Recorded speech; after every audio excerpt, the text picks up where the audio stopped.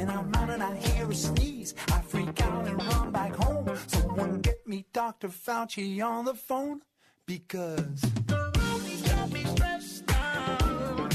I think I need some help. Romney's got me stressed out. I gotta take care of my mental health.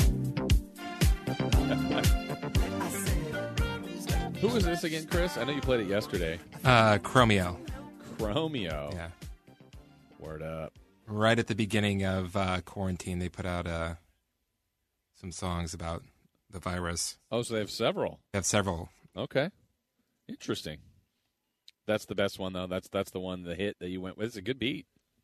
Yeah. I'll play the next one for you in the next break. Okay. In the next, when we return next time. Sure. Okay. Well, let's jump into the NFL, though, this week. And it started last night with Thursday night football, and it was quite a game. I mean, it really was. With the Chiefs and the Chargers, and Kansas City makes yet another statement by getting a win yesterday and staying hot. 7 in a row. Defense had been doing most of the heavy lifting the last couple of weeks. Last night, we saw kind of where that offense can go and what they are capable of doing.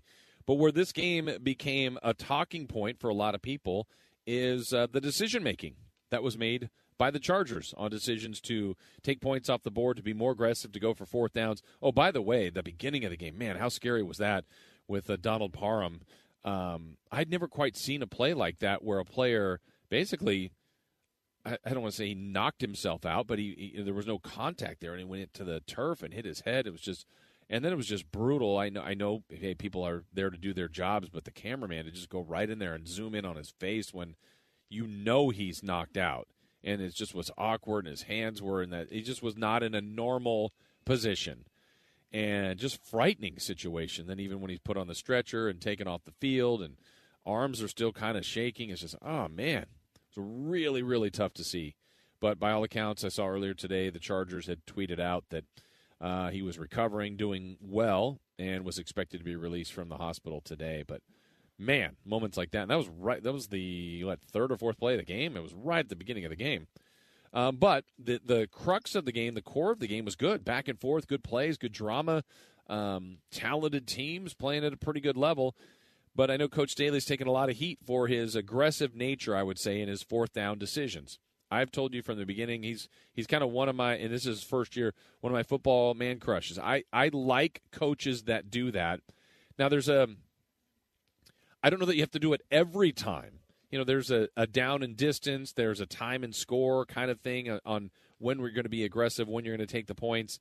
But I know a lot of people were just killing him for the multiple times that he elected to go for it. Let's hear Coach Staley, in his own words, talk about some of his decisions he made last night.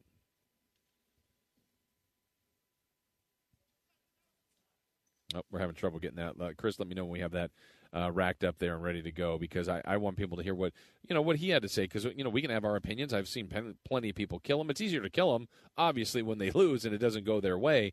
But and that also happens a lot. And I will say that about a coach that goes for too late and they lose, and then well, was it a good play? Did they have it run right? There was the game a few weeks ago. Oh, Coach Harbaugh.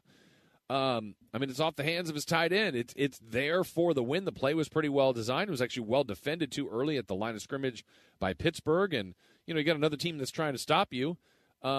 It's just because the plays don't get converted doesn't always mean it's a bad decision. Now, execution's the other part of it. Anyway, all that being said, let's hear what Coach Staley had to say about his decisions on going for those. I felt really comfortable with all of those decisions. And, the first one, it's a perfect pass, and just you have this really tragic thing happen on the way down, and the one at the end of the half, I love that, and then it just we just missed Jared on the stick, and that's the way we're going to play around here. That's the way we're going to play. And when we have a quarterback like ours and we have an offense like ours, that's the way we're going to play, because that's how you need to play against Kansas City for sure, and that's how we're going to become the team that we're ultimately capable of being, is by playing that way. And I'm really proud of our guys. I thought we competed like champions today, and they made a couple more plays in the fourth quarter and in overtime than we did, but I felt like our guys laid it on the line tonight, and I'm very, very proud of them for that. Okay, so that goes back to that. To me, listening to that, I like that better. I just like what he's saying, his rationale. This is what we are going to do. That's his identity. I think when you play them, you have to prepare for that, knowing and think about that as a defense. Oh, it's 3rd and 8, and we stopped them. Good. No, you didn't. They're going to go for it. Oh, in some cases, you got to believe that they are. That's in their DNA. Oh, we only gave up 6 yards. Good. It's 4th and 2. No. You better be ready to have your defense go again and stop them for one more play. That's what he wants to do. I think he's right, too, on Kansas City. I mean, that's a common phrase against the Chiefs. You can't just get field goals and beat them. Generally, that's true. But I like it when he's sticking to his guns. Now, there's going to be plenty of people that disagree with that. That's fine. Chris, you know what this reminds me of? You and I have actually had the chance before to play blackjack together. I think you and I play basically the same way. What I appreciate is if someone that doesn't play the same way as you and I generally play is please be consistent. Yes. So, there's people that I never hit on 16. Okay, if the dealer has a higher card than I do, but if you never do it, then don't do it. Don't go, I have a hunch tonight now. Like, play the same way all the time. And I think there's a benefit to that over time. And I think in this case, for Coach Daly, yesterday's an easy example to say, what are you doing? But I think if that's in your DNA, I think if that's what you want to do, if that's how you want your team to be represented, then you do it. Stay true to yourself. And I appreciate that about him. Now, again, there's plenty of you out there going, what are you doing? You turned down points. That's how you could have beat the Chiefs. Could have. But as he said, that first couple of sequences, some drop passes also really killed their opportunity. Now, on the other side, the Chiefs did win. Let's hear Andy Reid talk about the game-winning touchdown.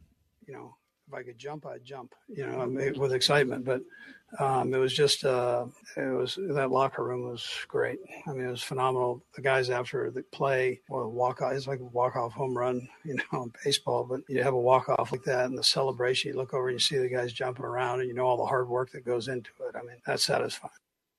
You know what's great about that, too, the last moment? Like Travis Kelce has been a Pro Bowler, been one of the best tight ends, if not the best tight ends, won a Super Bowl. All sorts of credit, all sorts of fame. I love it when an athlete does something that maybe even surprises themselves. He was authentically surprised, maybe that he navigated his way all through the traffic to get that touchdown. And he was elated. He should be. They won. That was the walk-off, as Andy Reid said. But he had just an incredible game. Travis Kelce was just someone the Chargers could not stop all game long. I think they targeted him, 15 times? He caught 10. Went for 190 and a couple of scores. He was just tremendous. So he was thrilled about the win. Let's hear from the quarterback, Patrick Mahomes, on the game winner. That was a special moment just in general. I mean, I don't think I've ever been a part of a walk-off touchdown or anything like that. To be in that moment, find him underneath and him making such a dynamic play where he cut back, ran by people. I mean, you would think he's old, so he can't run by people, but he's still running by people. And he got in the end zone. It was just a special moment, and I'm glad that all that hard work that he puts in every single day is paying off.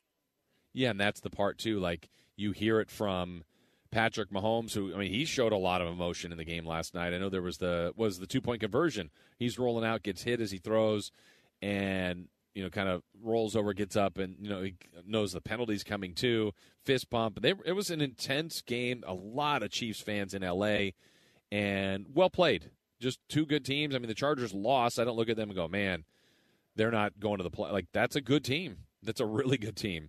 But the Chiefs were better last night, at least at the end, in winning time, and found a way to get it done, 34-28. So now what you hope is that kickstarts a great week of NFL. Now we know tomorrow was supposed to be the Raiders and the Browns. And as we told you off the top of the show, that game now has been moved. The Browns were the most vocal team of all the teams impacted by COVID protocols, saying, what are we doing? Why are we playing this game? There was stuff that was sourced to it was coming from a player, not credited to a name behind it, from the Browns saying, like, why are we playing? Some of that was even Baker Mayfield, but others had come out and said, Derek Carr is going to carve us up. So the Browns were worried internally about the people they had available.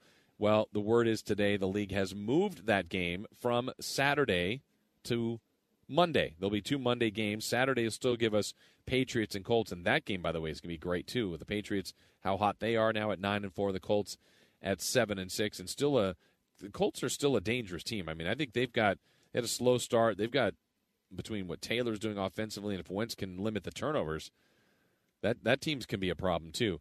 But getting back into the Raiders, let's hear Derek Carr just kind of address where this team is, kind of the struggles they're going through, and what they need to do to get a win. That's nuts, right? It is a week-to-week game. As I know, if anyone just is a fan of mine, it's a week-to-week league, that's for sure, because one day they love you, the next day they hate you. They blame you for everything, and then they praise you for stuff that, really, that wasn't even me. And if anyone knows that, I know that, right? But letting our team know that, to keep that mindset. Look, it doesn't matter if we win by a whole bunch of points or we lose by a whole bunch of points. You win by a close game, lose by a close game. You always move on to the next game. And I think that for us to know that we're still right there, and we have 4 AFC teams, that we play, 2 in the division. It's not going to be easy, but you're telling me that we have a chance. And so the way that we've come to work is we do have a chance, and that's a fact, but we have to win football games. That's all that matters.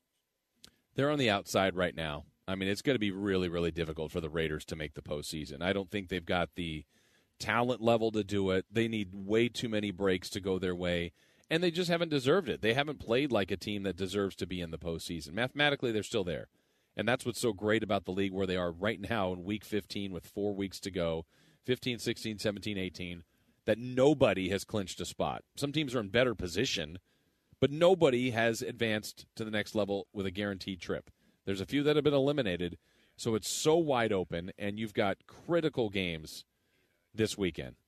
And the Raiders now move that one to Monday with the Browns. That'll help Cleveland. I mean, the Raiders didn't have anybody in health and safety protocols, to my knowledge, while the Browns were over 20. But whatever version of the Browns that get healthy to play on Monday, the game's going to be on. They're going to play it, and we've seen, I know Washington that got moved to Tuesday, Seattle and the Rams that got moved to Tuesday. Washington has their whole quarterback room infected right now, or impacted. So they need the extra days to see how to get ready for the game, 2, how many healthy bodies they're going to have. That's going to be another interesting angle to see for games this weekend. Is Derek Carr saying that all his fans are just breaking up to make up? It could be. Is that what you took out of that? Yeah. First they love him, then they hate him. Right. That's all they do. That's all they do. It's a game for fools. It is.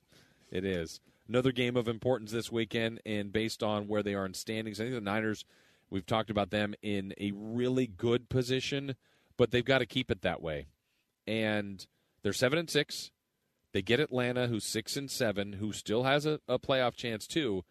But the value of a win this week at home for the 49ers gets them, obviously, their 8th win, gets them another tiebreaker over a team that's in the race with them, Atlanta. A team that's in the race with them is Minnesota. They have the tiebreaker. Philly is in the race with them. They have the tiebreaker. So they're in really good position if they can win this week, and it just keeps things going. And if there's ever been a team that tries to impose their will, it's the Niners. And if they can do that and get it to the way they like to play in a Kyle Shanahan DNA team, they're tough. And what that means is play ahead, get ahead, and play from ahead. Special teams, defense, run the ball, short passing game, use the weapons that they need, and just keep adding on and putting more and more pressure on the opposing team. And that's why, when people talk about identity, what's the identity of the team? That's their identity. That's it. That's what the Niners want to be. And when they're off that, they turn it over. They get behind. They have 45 passing attempts from Jimmy G. That's not what they want to do or want to be. And those games are more difficult for them to win. And so that's why I continue to say, if they can get in the postseason and be as healthy as possible, they can be dangerous in the playoffs. They really have that ability. They're not the best team, but that DNA that they like to play with fits them, fits their personnel, and that can win a lot of playoff games. Limiting turnovers, or like specifically limiting, I'm saying 0 to 1 turnovers. I think the Niners have a chance every week. Every week. You start to get to 2 and 3 mistakes for a team that likes to control the line of scrimmage, control the time of possession, just control the terms of the game. They like to do that. That's when they're at their best. When it starts to get behind on that, and they get behind and give short field, it hurts. It's logic, but I think they're playing the game almost the way, not the way it was designed per se, but maybe the way it has been more in the past, they're not going to just go out and run and shoot and just air it out and try to hit you with 60 pass attempts, and we're going to outscore you. That doesn't fit them. So this is an opportunity for them at home against Atlanta to keep that going and just really keep the feel good. I mean, the Niners, you look at what was going on early, that's what they were doing. They were making mistakes. They were turning the ball over. Had injuries when Jimmy G was out in that game where Trey Lance started. The defense kept him in it, but just, they got out of the Colts game is probably the best example. I know that was rainy and wet and terrible conditions, but sloppy were the 49ers. But since then, they beat the Bears. They had the bad loss at home to the Cardinals. Great win against the Rams. Beat the Jags. Beat the Vikings. Just a dismal second half against the Seahawks. But then last week, the much-needed win with a good finish in OT to beat the Bengals. So Niners are in a good position here. If they can beat the Falcons, then they close with the Titans, the Texans, and the Rams. But again, a team that kind of needs it done in their terms. All right, let's get to some more games and some more storylines for the week. We talked yesterday about hearing the news 2 nights ago. It was really here at the arena when the Kings were wrapping up their game, that Urban Meyer was gone. And by all accounts, everyone now is saying, thank goodness, good riddance. I thought he would get fired at the end of the year, but he's already done. And, man, the slander of him is coming out, and that's fine. I mean, I'm not here to defend him by any means, but, people could just let that go. Oh, the guy's gone. Fine, we'll move on. People are on the attack on him, and the stories that keep coming out, it just is so unflattering for Urban Meyer, and it's a good thing for that organization and those players. They have to move on. It was too much. Too much was going on there. Now, they're going to play this week. Jacksonville's one of the teams that's eliminated, but I wonder if they just feel like they can breathe again, and it's a new opportunity. It's the Texans and Jags, not the game of the week by any means, but I do want you to hear from a couple involved there. Let's hear from Darrell Bevell, who will be coaching, talks about just trying to focus on this game and not anything related to Urban Meyer. I just want to keep everything on Houston, and maybe at the end, is when the time to reflect and go back and look back at all the things that happened. But it really is a time where, it's 4 games left in the season, and we want everything and all the narrative and all the communication just going on and taking on the Texans. Yeah, that's the right thing to say. I mean, coaches don't have to get into that. We've heard coaches and some others that have said what Urban Meyer said to them about how he's referred to them, how he's referred to players. That was just a toxic culture. So this is a cleansing. This is an addition by subtraction, and they'll ultimately have a new coach come next season. But they have their number 1 pick. They think they have their quarterback of the future, and that was the unfortunate thing. When they knew they had number 1, they wanted Urban Meyer to be the one to groom Trevor Lawrence, to be the one to take him to a Pro Bowl franchise-type level. And Trevor Lawrence is already on to coach 2 and then likely coach 3 to start next season. But let's hear Trevor Lawrence talk about all these situations going on there in Jacksonville. It's weird, it's different deal, something I've never experienced. Some of the guys, obviously, like that were in Detroit, Marv, this is kind of similar to last year. For me, I think it's it brings a little bit of clarity to the guys in the locker room. I wouldn't say relief. It just brings some clarity and some direction moving forward. Well, the thing I think about with Trevor Lawrence and hearing that cut earlier today was, when we referenced out here, San Francisco, Alex Smith. I remember the talking points early on. He was, on his 4th coordinator in 4 years. Like, those are challenges. Those are difficult things. And it's impossible to know how much that has hampered someone's career or derailed them. I think continuity and the same voice and the same philosophy is helpful. Now, sometimes you need a tweak here on the edges or personnel around you, or maybe a quarterback coach that's different, that kind of thing. But when you're just starting your career and you're going through this kind of change already for Trevor Lawrence, who, when you're picked number 1, you are expected to be the quarterback for at least 10 years of that franchise, if not more. Now, it doesn't always work that way, but that's the goal. That's what the want is, to invest in you that much. And these successful teams generally keep the general manager, quarterback, coach combo for a while. And they're going to have to reboot, and maybe it'll be good for them, but it's going to take some time on the next coach for Trevor Lawrence. And so that is where the business element of all this comes in. And you wonder sometimes when we're evaluating careers and we talk about players like that, oh, he hasn't won any games, he hasn't been successful. Well, think about the environment. We know that here in Sacramento. Would some of the great players they've had here in this last 15 years, would DeMarcus Cousins have been an all-star on another team and looked at differently? You know, the way it was going for him, let's say, in New Orleans.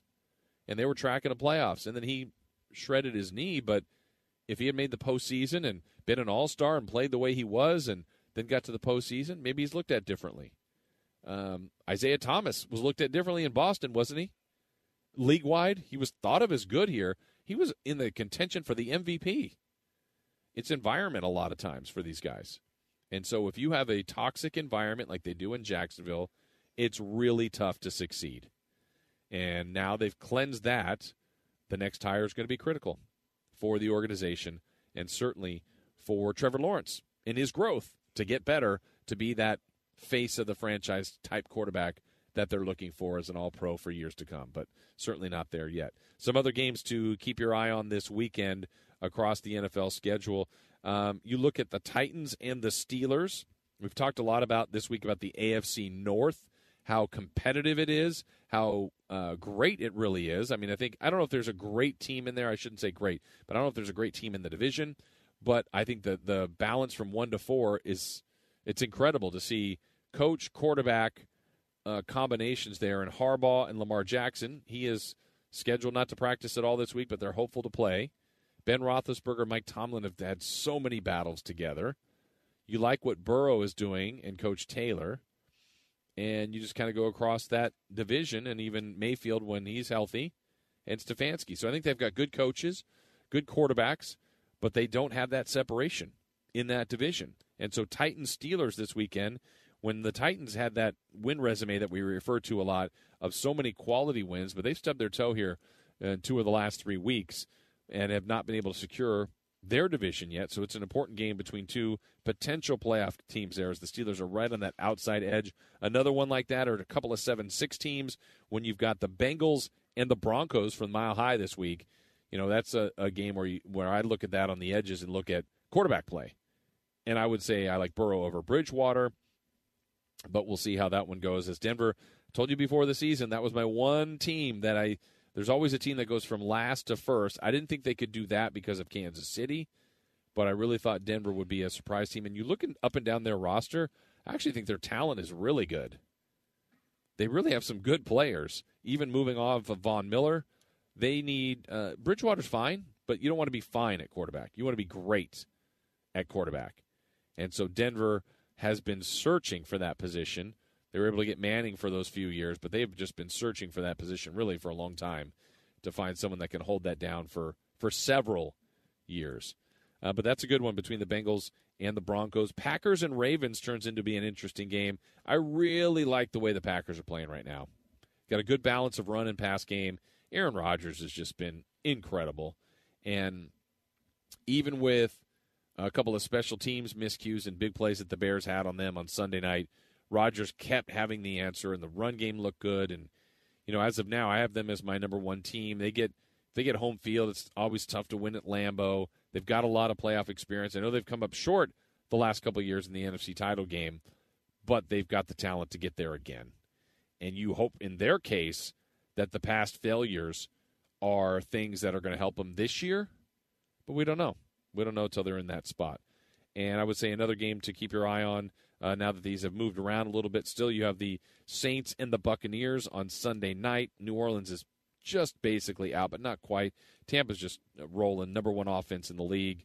We mentioned that the Raiders-Browns was moved to Monday. You also have Vikings-Bears Monday. And then we'll get Tuesday football, too. And those games are both at 4 o'clock with Washington and the Eagles. Both are trying to put a little more pressure on Dallas. And then Seattle and the Rams. And the Rams, I think I did see Odell Beckham Jr. tweet out this afternoon that he might be cleared after he went into COVID protocols earlier. But that whole Rams roster basically has gone into health and safety protocol issues there. But Seahawks are just hanging on, though I don't believe in them. And the Rams coming off that big win. We'll see if they can add to it to wrap up the week of action. So lots of things going on in the NFL. Certainly a lot of that COVID-related, but keep your eye on that Niner game. If the Niners can prevail, I think they're in just fantastic shape going into the postseason, and then we'll wait till Monday to see how the Monday afternoon football. And I know that was weird last year with all the games that got moved around, and they had football literally for the first time ever, or first time in years, on every day of the week. At some point, there was a Wednesday game, a Tuesday game. Of course, then we already know Monday, Thursday. There was a Friday game, Saturday, Sunday, all the way through. But Monday afternoon football, that'll be kind of fun.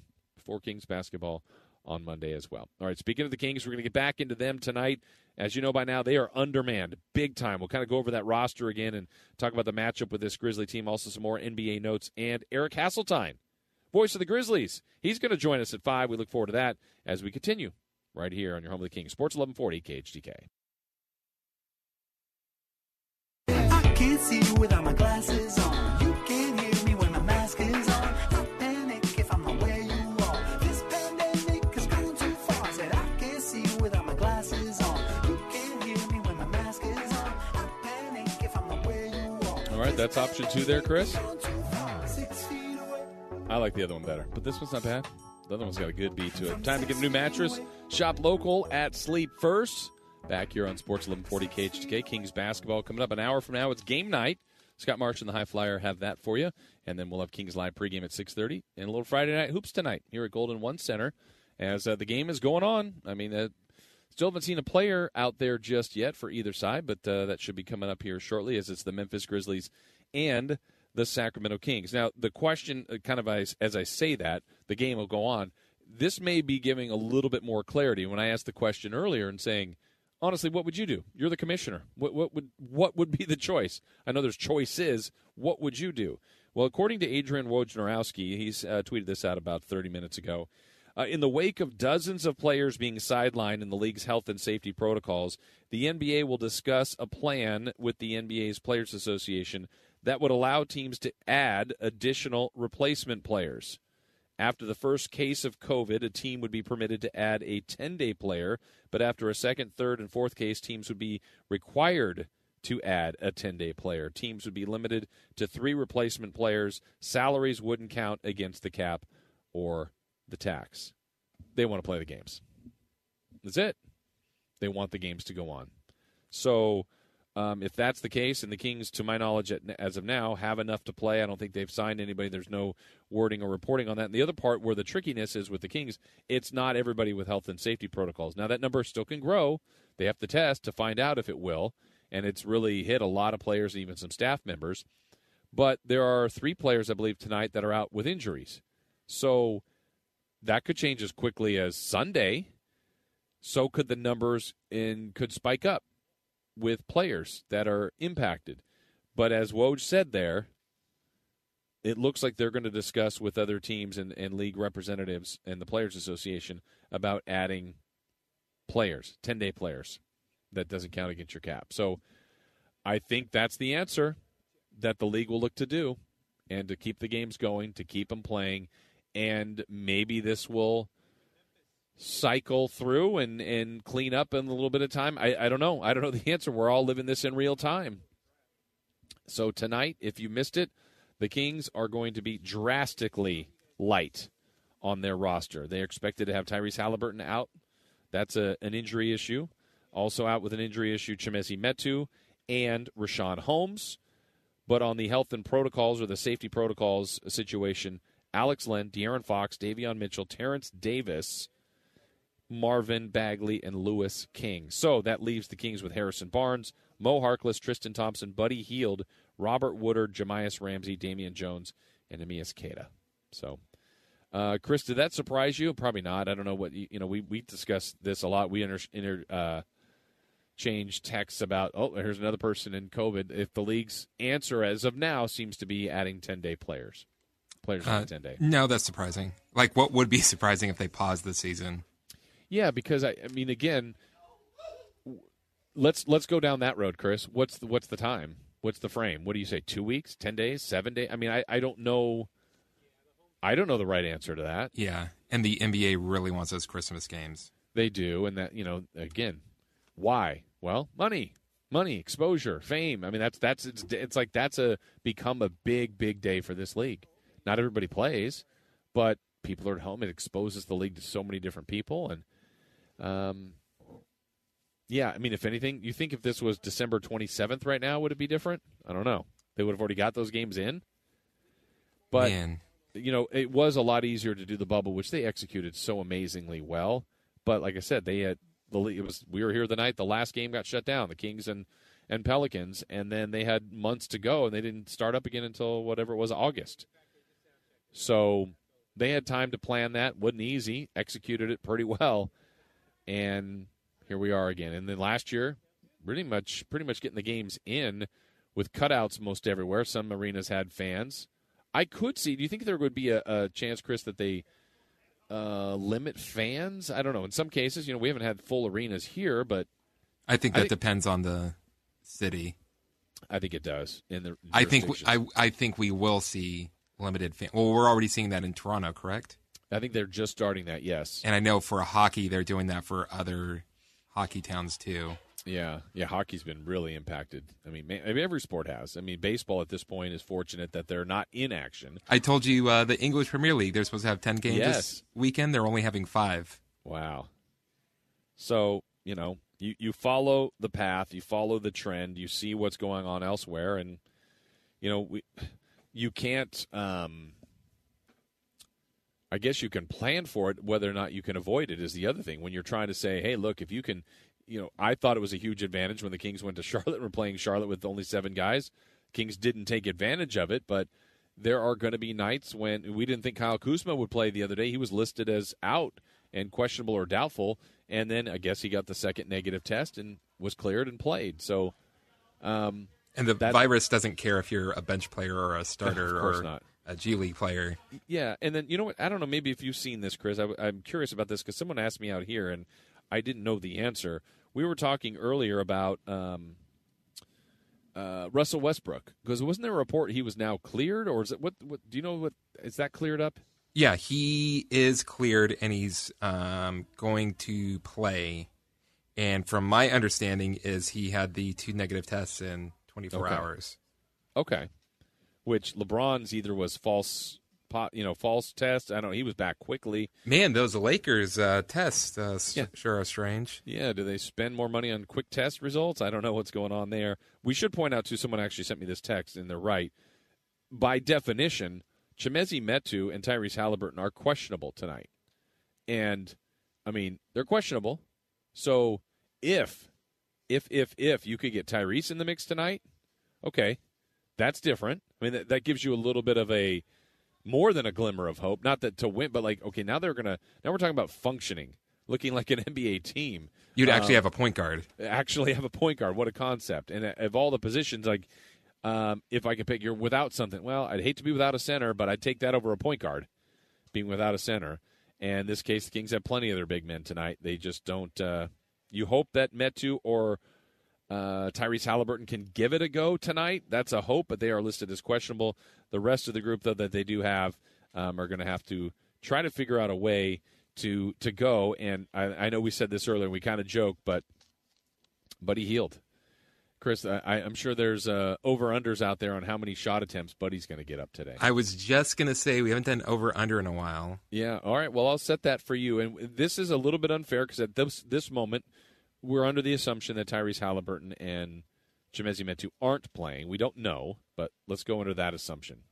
What would you set the over-under on field goal attempts by Buddy Hield? I was going to go 3-point attempts by Buddy Hield. Oh, yeah, let's just do threes because, I mean, he'll get a layup attempt or two, but he's mainly shooting threes. So I can't believe I'm actually saying this, but I can see this happening. I think we might have seen him get close to that, but I'm going to set the over-under for 3-point attempts for Buddy Hield tonight at 14.5. Okay, good. I thought you were going to go like a really, really crazy number. Yeah, Buddy can do that. I'm just going to do a quick check here. I'm going to bear with me here on the box scores because I have them all here in front of me. I'm going to see where Buddy field goal, 3-point attempts, and see how many times he's been close to that number. You're at, what, 14.5? Yeah. Game 2, he shot 15. Okay, that's the only one I've seen at 15. Let me quick look. There's an 11. Well, you single digits there. 12. Shot 12 against Dallas. So I don't know if you want to modify it or you want to keep it. I mean, that's still a high number. I'm gonna modify it because he hasn't done it yet. I'm gonna set it at 15.5. Okay, there's 12. There's another 11. I think there's a game he was close to that, Chris, but I haven't found it yet.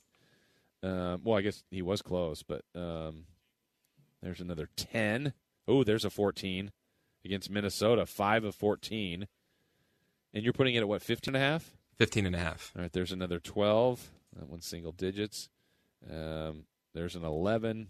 I mean, these are just threes, everybody, by the way. It's not field goal attempts overall. Ooh, there's a 13. Well, that was a triple overtime game, so at least he did had some extra time, 15 extra minutes in that one. I think that's a good number. That'll be a season high. Ooh, a 1 for 10 for Buddy. Okay, 15.5 it is. I like that. I'm going to take the under, believe it or not. Okay. I don't know why. I don't have a good reason for it, but I'm going to take the under. What's the record for threes made? 14? Didn't Clay hit 14? I think so. Or 12. 14, I think. Man. Yeah, I think he did that in Chicago a couple years ago. So, but the problem is, I mean, Buddy's so, he could be 10 of 15. He could be 1 of 15. And he's still taking that three. Oh, yeah, for sure. And of all nights, though, I think, I don't know Doug's game plan, the coaching staff's game plan, but is there a moment? I mean, look, I think we all know the difference, except for Buddy, of what is a good three. But I don't know if you take him out just because he's taking threes. You seriously don't know what the game plan is for tonight? What is it? I played you the audio at the beginning of the show. We need to remind everybody, because you found the coach audio of the game plan, and I had heard it once. I think everybody needs to hear it again. And then we'll just, see what happens. You ready? Oh, wait. So we're just going to wing it? Piper, there's a big difference between winging it and seeing what happens. Now let's see what happens. Clear. We're just going to see what happens. Not going to wing it. Why would they do that? That's irresponsible. That would be dumb. Yeah. Just crazy talk. So, yeah, I think right now, and this is a little bit weird. I feel like we normally would have had players out here by now, and it hasn't happened yet. That's not meaning there's anything else going on. It's still very, very early in the night, but it feels like there's been, and I know they had the gym closed earlier today, but still haven't seen anybody from either side out here just yet. But I'm sure that time will come here shortly. Coming up at the top of the hour, we're going to visit with Eric Hasseltine. We'll get a little more perspective on these Memphis Grizzlies, because what a story they've become now at 18-11, separating themselves from that wash of teams that have been a game above 500, 500, a game or two below. Certainly the Kings are 12-17. They're in that mix, but Memphis is propelled way past them. And why? 9-1 without Ja Morant. Truly amazing. And also we'll ask when we can expect to see Ja Morant back. Memphis will be here again the day after Christmas, so we're going to see the Grizzlies a couple more times after they embarrassed the Kings a few weeks ago. So we'll take the break here. We'll come back. Much more to get to here on Sports 1140 KHTK. I would be a Clorox wipe, 'cause I know in this climate you might finally want me in your life. I'll be a Clorox wipe. I'll be a Clorox wipe. Back here on Sports 1140 KHTK, Jason Ross here with you. As coming up in just a few moments, about 10 minutes from now, we're going to visit with Eric Hasseltine. Good to always see Eric. He'll be in town here tonight for the Kings and the Grizz. As he's the radio voice of the Memphis Grizzlies, we'll get his perspective here coming up in a few moments. Capital Casino is back with indoor gaming and dining located inside at 411 North 16th Street in downtown Sacramento. Now, the other part about tonight's unique nature of this game, with the Kings so undermanned, everything about it is different, too. And not just, the obvious of they've only got 8 available players. Normally, the general routine and the general flow of things here is there could be a morning workout, a morning film session, maybe a morning shoot-around, or a pregame workout. And what that might mean is sometimes I'm here on at 4:30, and you'll see a closed bowl situation where no one's really allowed in, and they do just a small little walkthrough of a couple little game plan and scheme things that they want to do. That's it. Well, that hasn't happened. Until just this second, we hadn't seen a player from either team out on the floor. We just got a player from Memphis that has made it out on the floor. The Kings couldn't, the facility was shut down. So they could communicate via Zoom and different things like that. but everything is off. Everything is off of their, what I would say is quote-unquote normal routine. So they are going to, for lack of a better term, it's not just show up and play, but it's close to that. They're going to be prepared and have a game plan and have a scheme of what they want to do, but it won't be a normal routine. It won't be what they're accustomed to. And that's one of the many, many challenges that await the Kings today, despite the obvious of questionable players tonight, and Tyrese and Chimezie Metu, and hopefully one, if not both, can give it a go. But as of now, listed as questionable. Out, Alex Len, Luke King, Terrence Davis, Marvin Bagley, Rashawn Holmes, Davion Mitchell, and De'Aaron Fox. For the Grizzlies, by the way, we mentioned John Morant. We keep saying his name being out, but it looks like they're going to have Zaire Williams, Sam Merrill, and Brandon Clark are scheduled to be out as well. But they're 18-11, and in this Western Conference, they've done a really good job here, and they could have gone the other way. I thought it would go the other way for Memphis.